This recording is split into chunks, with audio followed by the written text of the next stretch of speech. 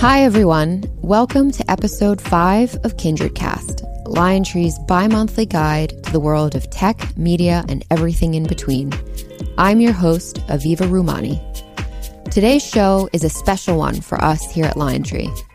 We are thrilled to have had the opportunity to spend some time with Nobel Prize-winning psychologist, economist, and author, Professor Daniel Kahneman, notable for his work in the study of judgment, decision-making, and behavioral economics. Aryeh and Professor Kahneman were the keynote at the Hebrew University Nexus Conference in New York this past week. Stay tuned to their incredibly insightful discussion around the human mind. Jeremy Adam is back with a brand new quiz question. Listen to the end for the answer and all the details. Next, we'll hear from LionTree's Leslie Mallon, who will provide some visibility into the public markets with quick hits. And we'll conclude with our new segment, Lion versus Lamb. LionTree team members Yuri Brodsky and James Lindsay face off on one of today's hot-button issues. Today, we're focused on the role of technology and elections. Here we go. I'm pleased to introduce our CEO, Aryeh Bourkoff, and Professor Daniel Kahneman. So thank you, Professor Kahneman, my friend Donnie, for being here with us today. Just a few words of introduction that I think will give you, obviously, the right setup to discuss some of the topics we're going to talk about today. One is, Donnie has been described as the most influential psychologist and behavioral economist in the world, two fields which you don't always see brought together.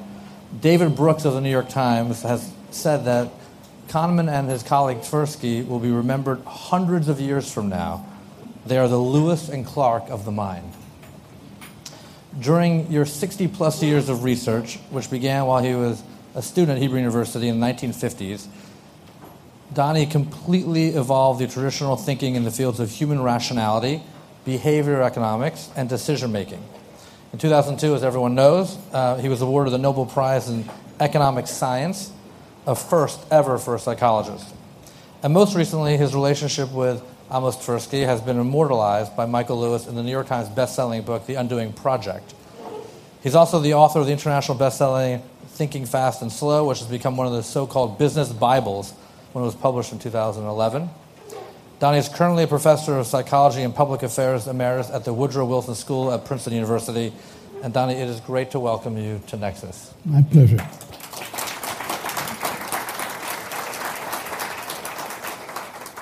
Before we delve into the mind, I figured we'd start with the soul.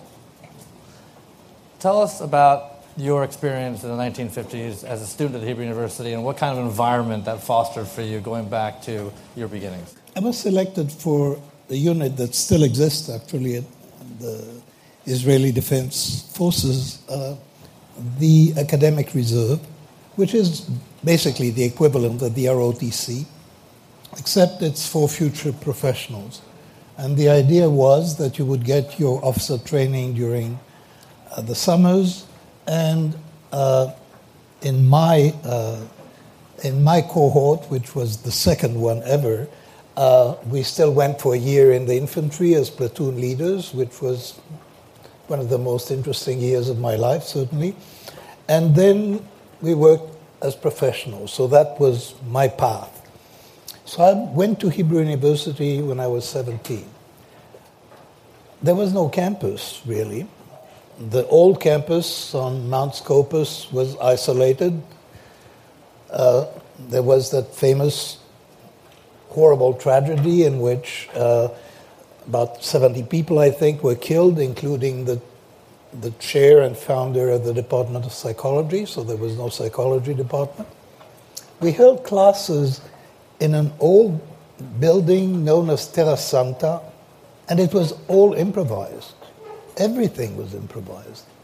And that was the major experience, actually, of Israel during those few years, during those early years, with that everything was new, everything was happening for the first time, and there was room for everyone to do things that were interesting, that were exciting, that were novel. And I had more than my share of opportunities in those early years. And bridging that to Israel overall, Israel, as everyone knows here, is one of the innovation hotbeds in the world. I mentioned to you earlier that there are more companies listed on the NASDAQ from Israel than the countries of Korea, Japan, Singapore, India, and all of Europe combined. There are VC dollars en masse coming into Israel, not only from the U.S., but from China and other countries, and obviously a lot of M&A and investment overall. What do you think makes Israel that kind of innovation hotbed and center of attention? I thought there was a characteristic that I remember I noticed early in my career and as a graduate student in Berkeley. I would describe the Israeli intellectuals as unintimidated. I mean, that was really the major characteristic. I mean, you could call it chutzpah if you wanted, and, many people did. And there was a fair amount of arrogance. But the main thing was sort of very down to earth. And I thought that to some extent, the experience of Israelis of doing their professional thinking in a second language was a very important part of it. Because when you are thinking in a second language, you are not really into words very much. You are into the substance. And there is something down to earth. There is really a characteristic of Israeli intellectual, and I think it's broader than in high tech. It's fairly general that you can recognize. I wouldn't call it earthiness, but a sort of basic common sense and a lack of fear. You could call it a lack of respect for authority. All of the above. And in today's Israel, it's flourishing in the high tech in ways that are really, truly fascinating to behold. So taking you back to when you and your longtime partner and colleague, Amos Tversky, were collaborating at the Hebrew University, take us through the beginning of that partnership. And when did you realize, both of you, that you were marrying psychology and probability theory and behavioral economics in a way that created a new discipline? When did you first understand that? I'm going to answer a question you haven't asked. So before I get to this, we said no respect for authority. So there, I wanted to tell you a story of my personal experience, which is one of the chapters in my life that I'm the proudest of. And it was my service in the Israeli Defense Forces as a psychologist. So I had my year as a platoon commander, and then I became a psychologist. And there were no psychologists. This was 1954. I had 2 years. I did my BA in 2 years, so I had 2 years of rather inferior training, I would say. But I was possibly the best trained psychologist in the Israeli army. My boss was a brilliant chemist. He was completely self-taught in psychological research. And I was just given the assignment of setting up an interviewing system for the Israeli army. So actually, Michael Lewis writes about it. But Michael doesn't have in his books. So doing that interview, it's stuff that I still do. It's very much some of the ideas that I had, and I was 21, 22 years old, been with me since then. And the system that I set up actually endures. It's still in use in Israeli army. And as I said, it's something that I'm extremely proud of. And it was a background, part of the background for the work that Amos and I did years later. Because I was interested in our intuitions, in our judgment about people, and in the flaws of our intuitions, and especially in a topic that I'm fascinated by to this day, which is overconfidence. That is, you interview someone and you think you understand them, and even when the data show you that actually you don't know a thing about them, you still get that illusion that you understand them.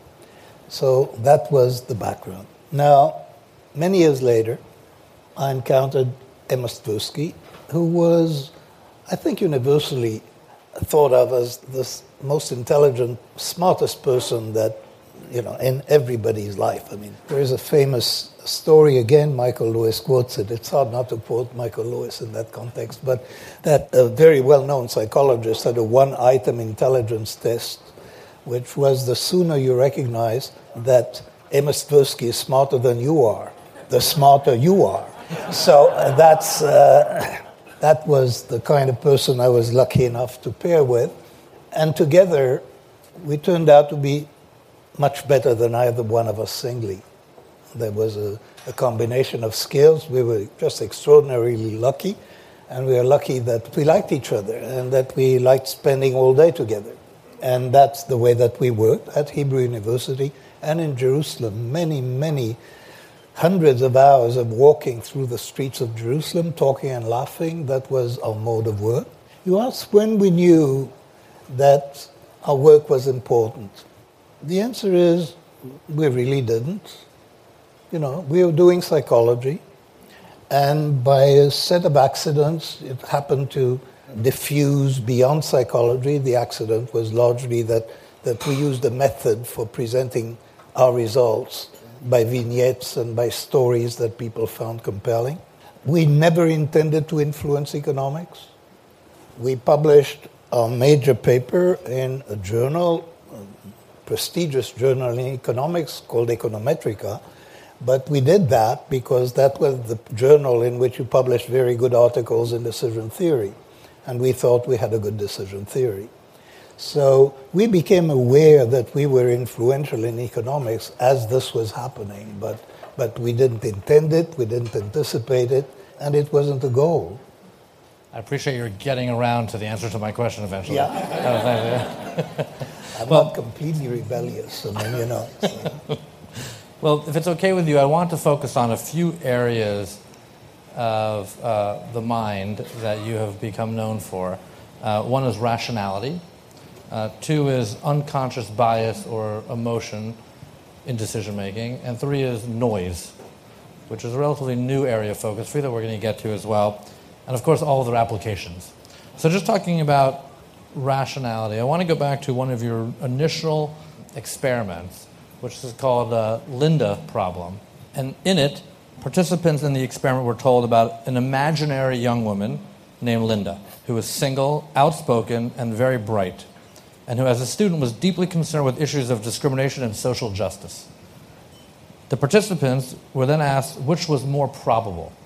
One, Linda is a bank teller. Or, I'll add, she is now 40 years old. She's now 40 years old. Yeah. An imaginary woman aging with you. So one, Linda's a bank teller, or two, Linda is a bank teller and is active in the feminist movement. The overwhelming response was that number two was more probable. In other words, that given the background information provided, feminist bank teller was more likely than bank teller. Of course, that was wrong. Yeah. So please explain how you came up with that example and what the implications are, please. What Aryeh just actually illustrated is why we were lucky enough to become influential. And this is because we generated puzzles of this kind that people could talk about and that were sort of funny. This is also part of why doing the work with Amos Tversky was where we were laughing all the time, because we were generating puzzles like this. And what was attractive to us about it was that we wanted to fall for every one of them. It's not that we were so smart that we recognized in ourselves the tendency to make that error. And what Linda illustrates, and there are many other illustrations of the same thing, what the Linda puzzle illustrates is that we don't really judge probability, because the judgments we make don't conform to probability theory, but we judge the similarity to a stereotype. And Linda is much more similar to a feminist bank teller than she is similar to a bank teller. Now, that's not shocking when you're talking about similarity. Adding detail can increase the similarity, but adding detail to a description can never increase the probability, can only decrease the probability. So that was the key. And the Linda example, it has irony built in, which our work had. And that actually is what made it. It was the irony, and the irony was self-reflective. It was about our difficulties and the flaws in our intuition. Which brings me to the topic of rationality. Do you think people are basically rational or irrational? That's what I was going to say. I don't like the question. The word rationality is a technical term. It's a technical term in decision theory and in economic theory. And it describes a fully rational individual. And we're not even close to that. But we couldn't be. Nothing with a finite mind could satisfy the axioms of rationality. So as a technical term, of course we're not. The only people who pretended to believe that we are, and they didn't really believe it, were economists, because economic theory assumed fully rational agent. So that's why our work seemed to. But, showing that people are not rational, it's as easy as falling off a chair. I mean, there's no trick to that. Of course we're not rational. What I don't like, and the reason I said I don't like the question, I don't like the word irrational. And we're frequently described as having done work establishing that people are irrational. We did nothing of the kind. Irrationality, so far as I'm concerned, is frothing at the mouth. It's acting on emotion and impulse. That's not who we are. Most of what we do very well. We do very well with experience. Most of what we think pretty much okay. We are not rational, but to describe us as irrational is missing the mark. It's more complex and more interesting than that label. Jeremy Adom has today's KinCast quiz question. In 2017, which of the following occurs most frequently in an internet minute? A, a YouTube video view. B, a tweet sent. C, a snap created. Or D, a Tinder swipe. Let's now check in with Leslie Mallon to get some insight on the public markets. Hi, this is Leslie Mallon. I head LionTree's public markets business, and here are the TMT quick hits. Earnings season is finally winding down, but I'd highlight two very topical themes, starting with, if you are not first, I mean AI first, you're last. Second, the scale moat for big tech keeps getting bigger. The proliferation of artificial intelligence enables better, smarter products and services, and a wide range of companies are trying to figure out how to integrate it into their business functions and offerings. Big tech is all over this. While truly transformational AI remains a ways away, 2017 is the year we are seeing a marked step up in functionality enabled by AI and machine learning.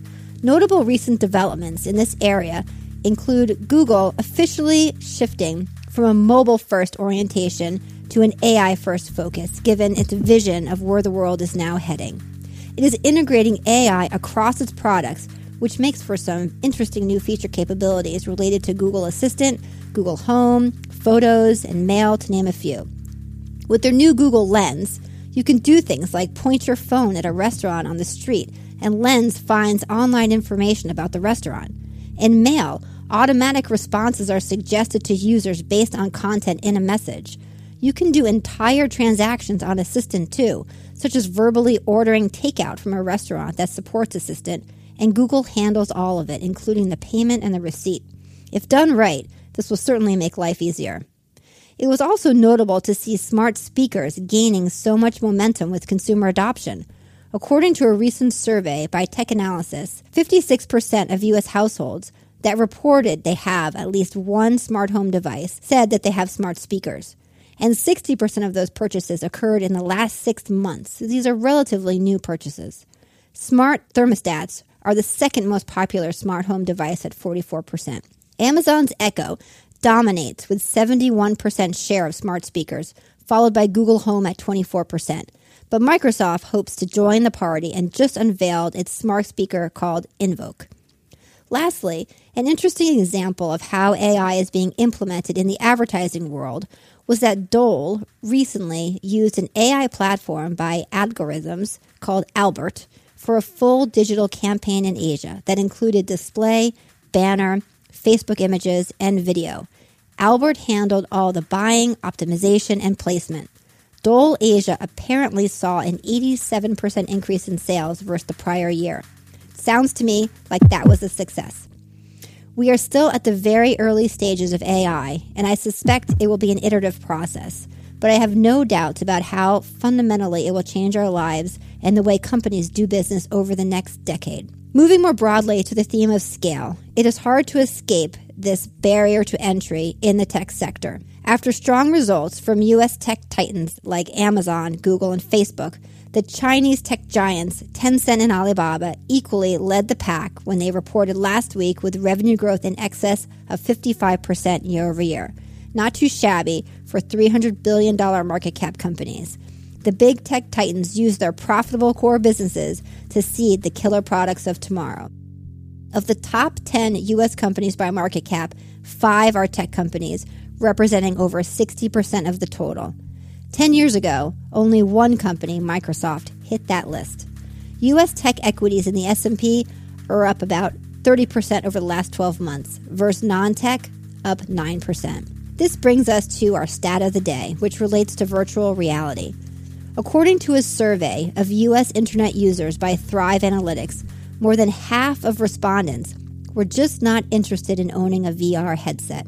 To be fair, when you break the data down for the 18 to 34-year-olds, who are more the target audience, price is still the biggest gating factor, but the percent that responded just not interested was not that far behind. Virtual reality has been slow to take off for a myriad of reasons, but we are still in a wait-and-see mode, at least for now. Thanks for listening, and we'll be back next time with some more quick hits. And now here's the debut of our new segment, Lion versus Lamb. Hello, my name is James Lindsay, and I'm joined by my colleague, Yuri Brodsky. Hi, how are you? So we are here today to talk about, can tech save politics? And there's been a lot of talk about the negative implications of tech in politics, fake news, email hacks, and even appalling polling. But can tech be a positive influence? Look, James, I appreciate the question, but I disagree with the premise of what you're asking. I think technology or different technologies have not been used for what you call good for a long, long time. Think back to the 1960s, 1964 election between Johnson and Goldwater, the famous campaign, the famous ad with a girl counting down to the nuclear Armageddon, which was, tilted the campaign in favor of Johnson. Think back to the yellow journalism of late 19th century Spanish-American War. Arguably, was sort of started that war. For 200 years, technology have been used to manipulate and sometimes misinform the general population. First it was the newspapers, then it was the television, now it's the social media, the so-called fake news. And so I'm not sure how that can be stopped, because the powers that be the politicians, the powerful people, will always want to use technology to influence and control the masses through social media and through other mediums. So it's upon individuals, upon the communities, upon the organizations, upon the corporations to interpret, control, manage that information to counteract some of the impact of technology. Doesn't surprise me, Yuri, to hear a relatively pessimistic view from you. Let's accept the point you've made, but let's talk about the ways